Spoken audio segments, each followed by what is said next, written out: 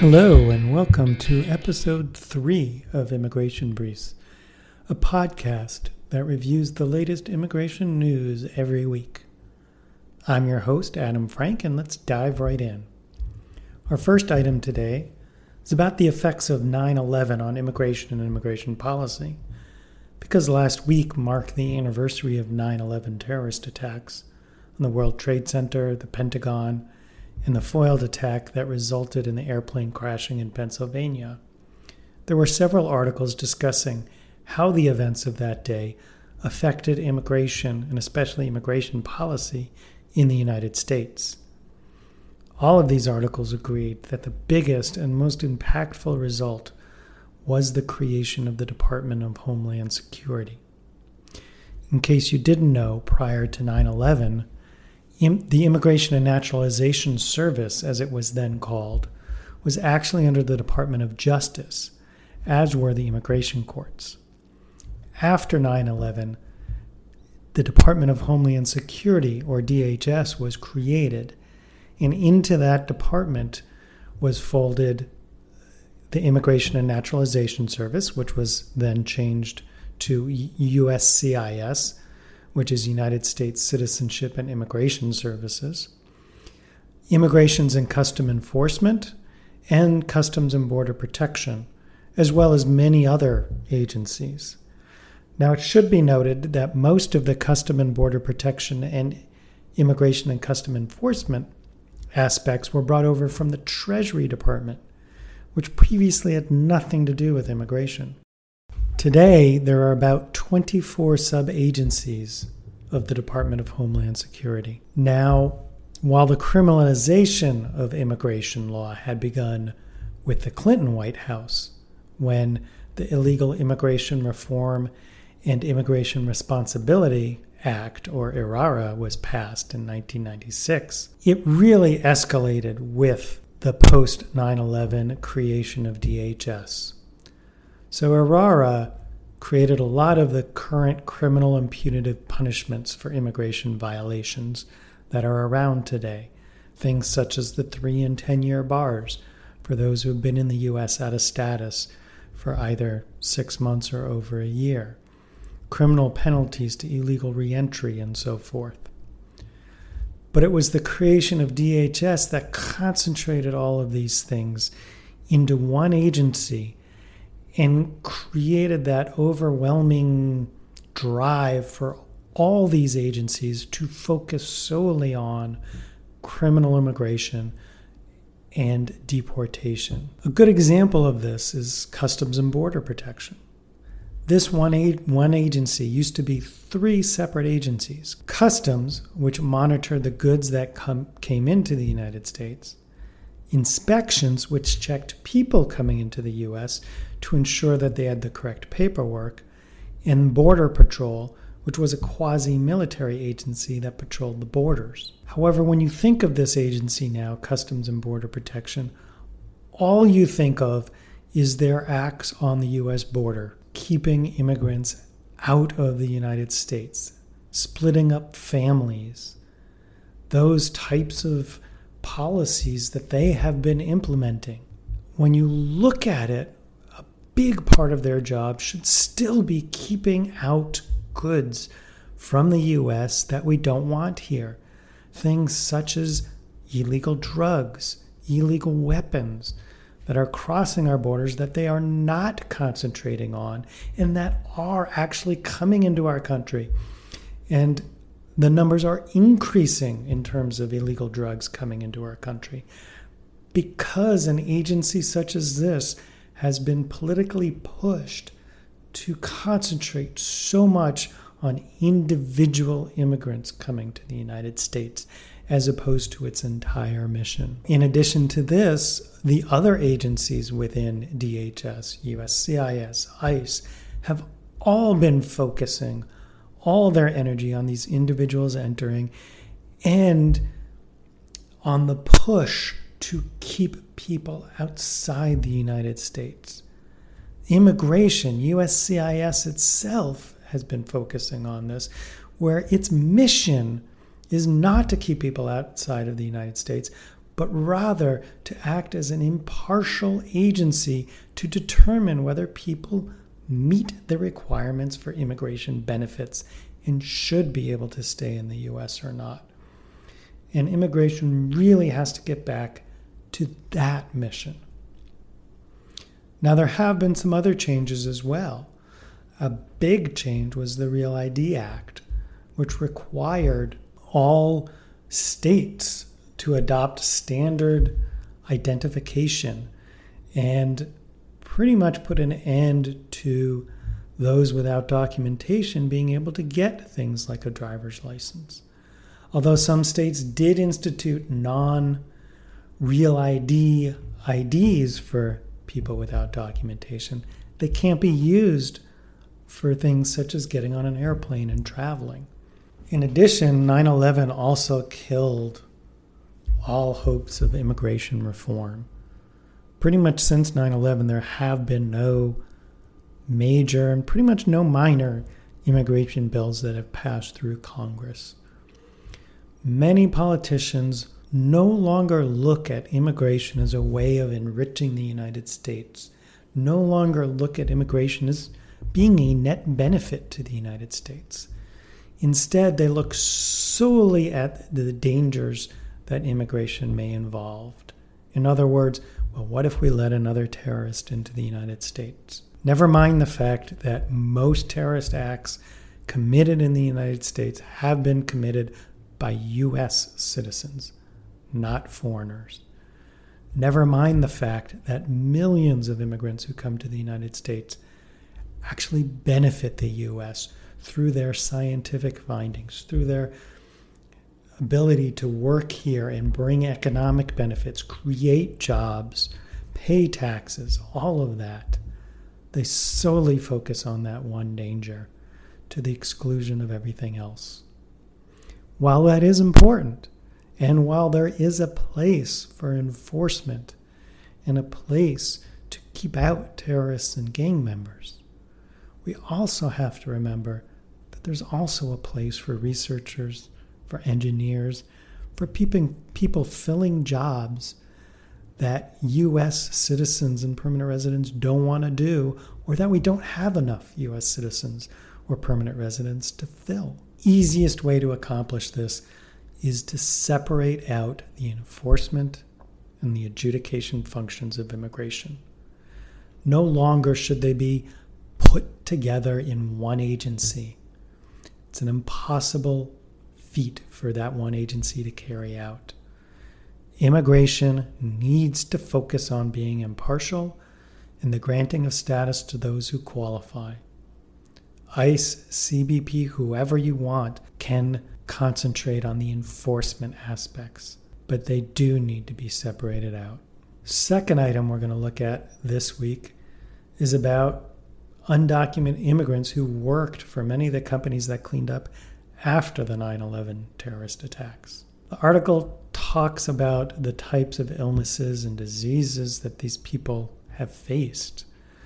The fact that while there are medical programs set up to help those injured while working to clean up after 9/11, and that while these programs will treat anyone, regardless of their immigration status, that many undocumented people aren't aware of the program, aren't aware that it will treat people regardless of their immigration status, and in fact are more concerned about their status and their ability to get a job than they are about getting medical help. Now, some of these people who are undocumented who did this work have gotten cash payments to help with their medical needs, have gotten medical care. But as I said, no one has worried about or helped them to fix their immigration status. Many of them have had to leave the United States, go back home, to deal with family matters, to deal with other issues. And they're not allowed back into the United States, even if they ask, despite the service that they performed for our country. I mean, let's be real. The reason so many undocumented workers, and there were thousands of them, had to do this work was because there were not enough U.S. citizens or permanent residents who were willing to do it, who were willing to take the risks.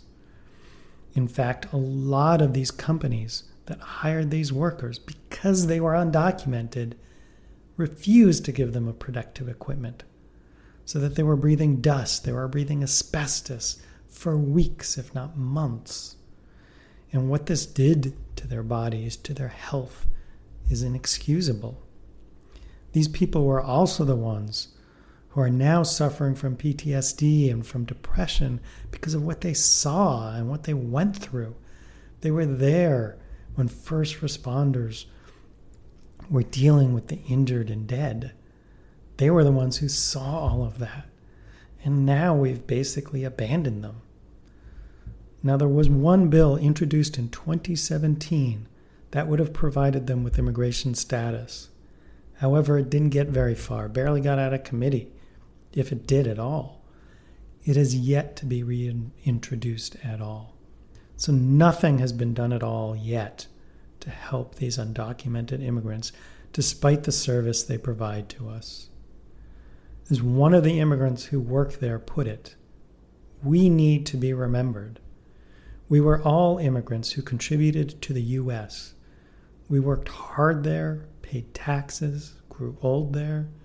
Some cleanup workers I knew died of cancer. We should all be remembered for what we did. The third item I'd like to talk about this week deals with the changing face of detaining immigrants in the United States. There are thousands of immigrants detained in the United States. Some for very minor offenses, others for major offenses. Now, obviously, those who are detained for major offenses should be kept detained. There's no question about that. But what about those detained for things such as speeding or jaywalking or very minor offenses that they get arrested for because they may not have ID on them? Many times, if the jail has an agreement with ICE, not only will they be detained for the criminal act, but then they will continue to be detained just because ICE asked them to. The article I read this week was about Hennepin County in Minnesota.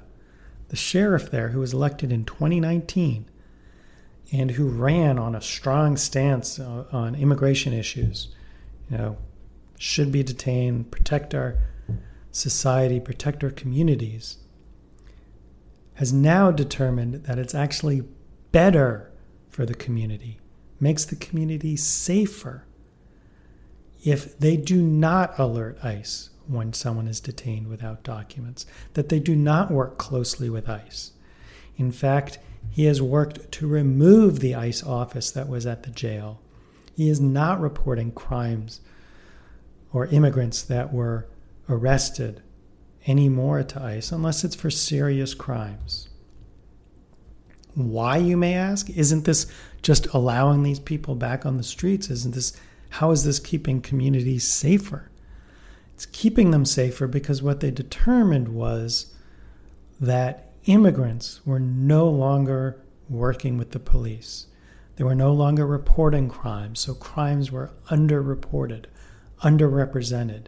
They were no longer acting as witnesses to crimes or coming forth as witnesses, which kept them from solving crimes.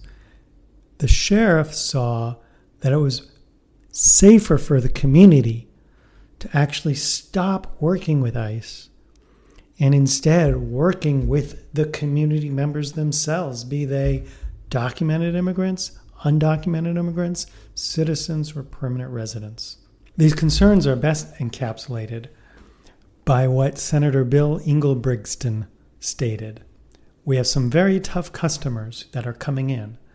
A decision to not comply with an order or refuse to detain someone could hinder public safety. All I have to say is, would he also be in favor of detaining a U.S. citizen just because a federal agency asked, with no other reason, no probable cause, nothing? A murderer who is a U.S. citizen should not have more protections against being held in jail than an undocumented person who jaywalked. It's just not the American way, nor is it right. If we start eroding the rights of one person in the name of public safety, it will soon apply to all people. And we need to be careful about that. This is not to say that the sheriff is not honoring ICE detainers. The sheriff will honor any detainer as long as it has a court order behind it. So as soon as ICE gets that court order, the sheriff will keep those immigrants in jail. So those who committed serious crimes, they're not going to be released. The sheriff is also asking the county to stop accepting federal Department of Justice grants that require cooperation with ICE. He's also placing inmate rights information in several languages by the telephones in the jail. I hope that more sheriffs and more counties follow this lead. Now, the second article on this issue discussed a report about ICE detentions, and that if detaining people actually does lead to safer communities. The report was by the Migration Policy Institute, and it looked at several factors, one being cost. And it found that it costs about $144 per day per detainee to keep someone detained, whereas it only costs about $5 to $6 if someone is released on a release program. It then looked at, well, what is the danger to the community? Again, realizing that those who've committed serious crimes will not be released. They will be in jail. What they found was that those who were put on supervised release had between a 95 and 99% rate of showing up for their check-ins and a 100% rate of showing up for court hearings. And again, the cost of releasing someone on supervised release is about $5 a day compared to that $144 a day.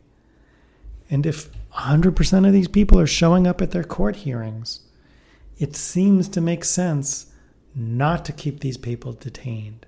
In addition, the health effects on people who are being detained is horrible. COVID outbreak just emphasized this. The number of detained immigrants who have been treated for COVID and hospitalized for COVID is huge because of the conditions they're kept in. Other reports document this and go through this and show how detention is being used as a means to try to keep people from coming to the U.S., making it so bad that other people won't bother to come. I find that despicable. To treat human beings in such a way is just not what the United States stands for. Now, the last news item I want to discuss is about the dissatisfaction from some immigrant advocates about what President Biden has been able to do so far. The article that I read, and for the most part it was promoted by more conservative news agencies, I will say, pointed out that President Biden, as a senator, voted for a lot of the laws that have hurt immigrants. That includes the laws that stiffen penalties against entering the country illegally, that created some of the criminal penalties for entering illegally, that stiffened laws against hiring undocumented workers, that speeded up the deportation of the people at the borders, that resulted in the hiring of more border agencies, and that resulted in building large sections of the wall.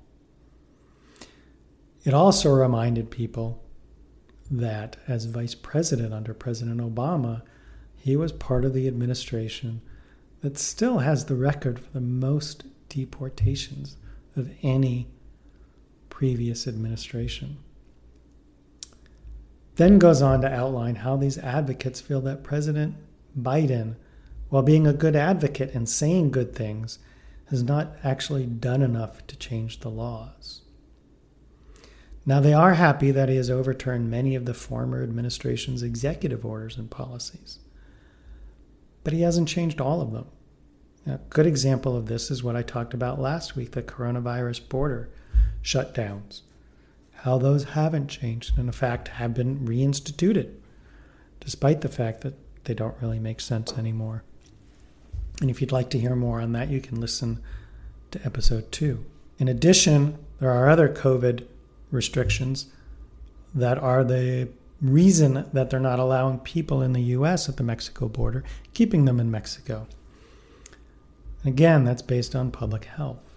He's not ended the detention policies either of the former administration, which we discussed earlier in the podcast. And for those who haven't seen it in the news, there have actually been some small protests on this topic at the White House itself. On the other hand, those who've complained about immigration have complained that President Biden has, in their words, ended interior immigration enforcement and allowed undocumented immigrants to stream across the border.